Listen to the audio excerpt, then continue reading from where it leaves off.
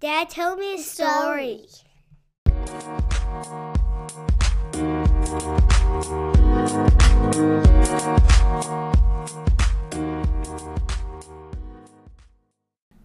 Someone I have admired for years is Donald Miller, the author of Building a Story Brand and Business Made Simple.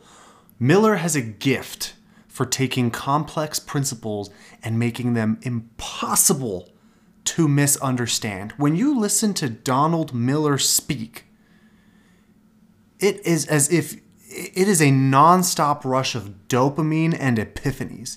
You constantly feel like your mind is being blown, but at the same time, you also feel like, yes, I knew this. I should have known this. This is obvious. He has a gift for communicating with simplicity. It's something I admire, something I aspire to. And on a recent episode of his podcast, Business Made Simple, Donald Miller coached a hypnotist.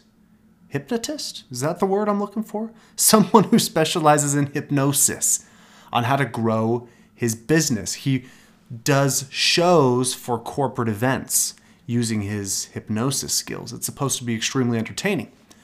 Donald Miller asked him several questions about his business, got to know what his goals are, and then focused on one single solitary piece of intel.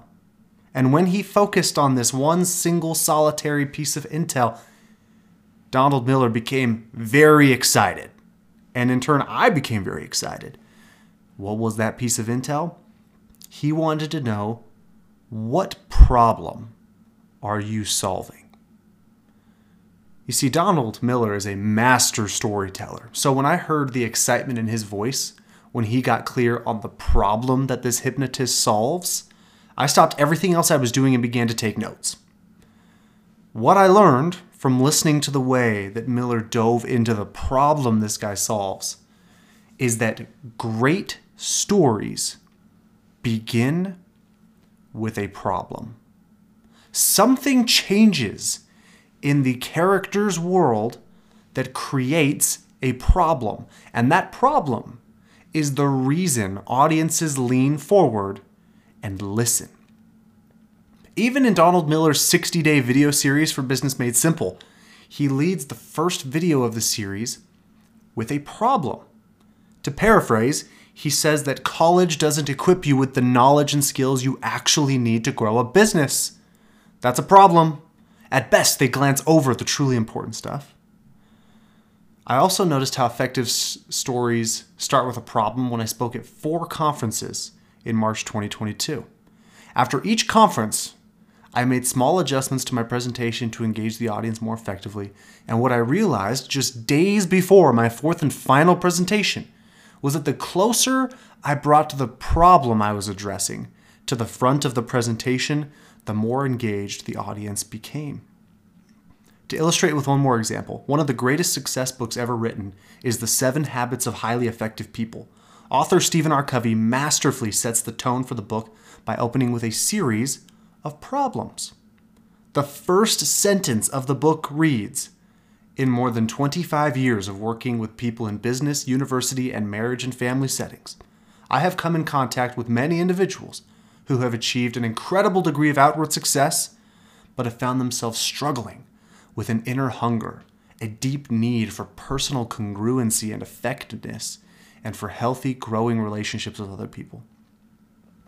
He follows that sentence up with 10 direct quotes, stories, if you will, from people struggling with that problem. The lesson here is that people pay attention when a problem arises. I like to tell people the story of when my first business failed miserably. I've probably told it once or twice already on this podcast. I invested $6,000 in a coach to teach me everything he knew about building a marketing agency because I was dying for purpose and meaning and for validation. I wanted my career to mean something. I got into his course, joined his mastermind group. Can't believe what a sucker I am. And sent a prayer up to heaven that the investment would be worth it. Now, when I tell people those contextual details of the story, sometimes they lean in. It's usually the people who can relate to the context that lean in the most. But most people just nod their heads or act like I'm crazy for investing that kind of money in a coaching program.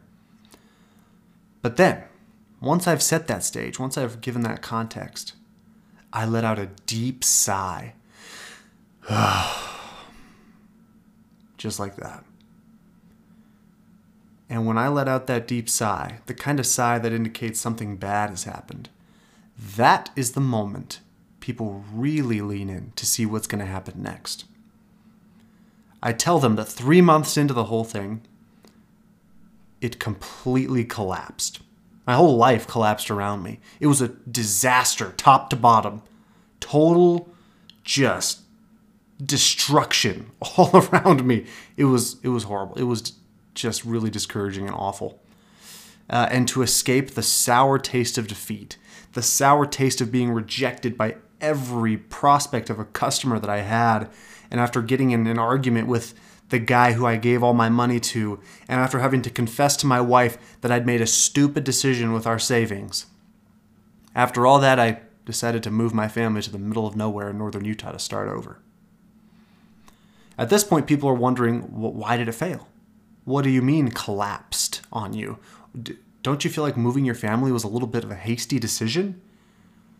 When I outline a problem, when I bring up a problem, people listen. Problems make people pay attention. Problems make people curious. If you want to engage an audience, if you want to engage anybody with a story, it helps to start with a problem.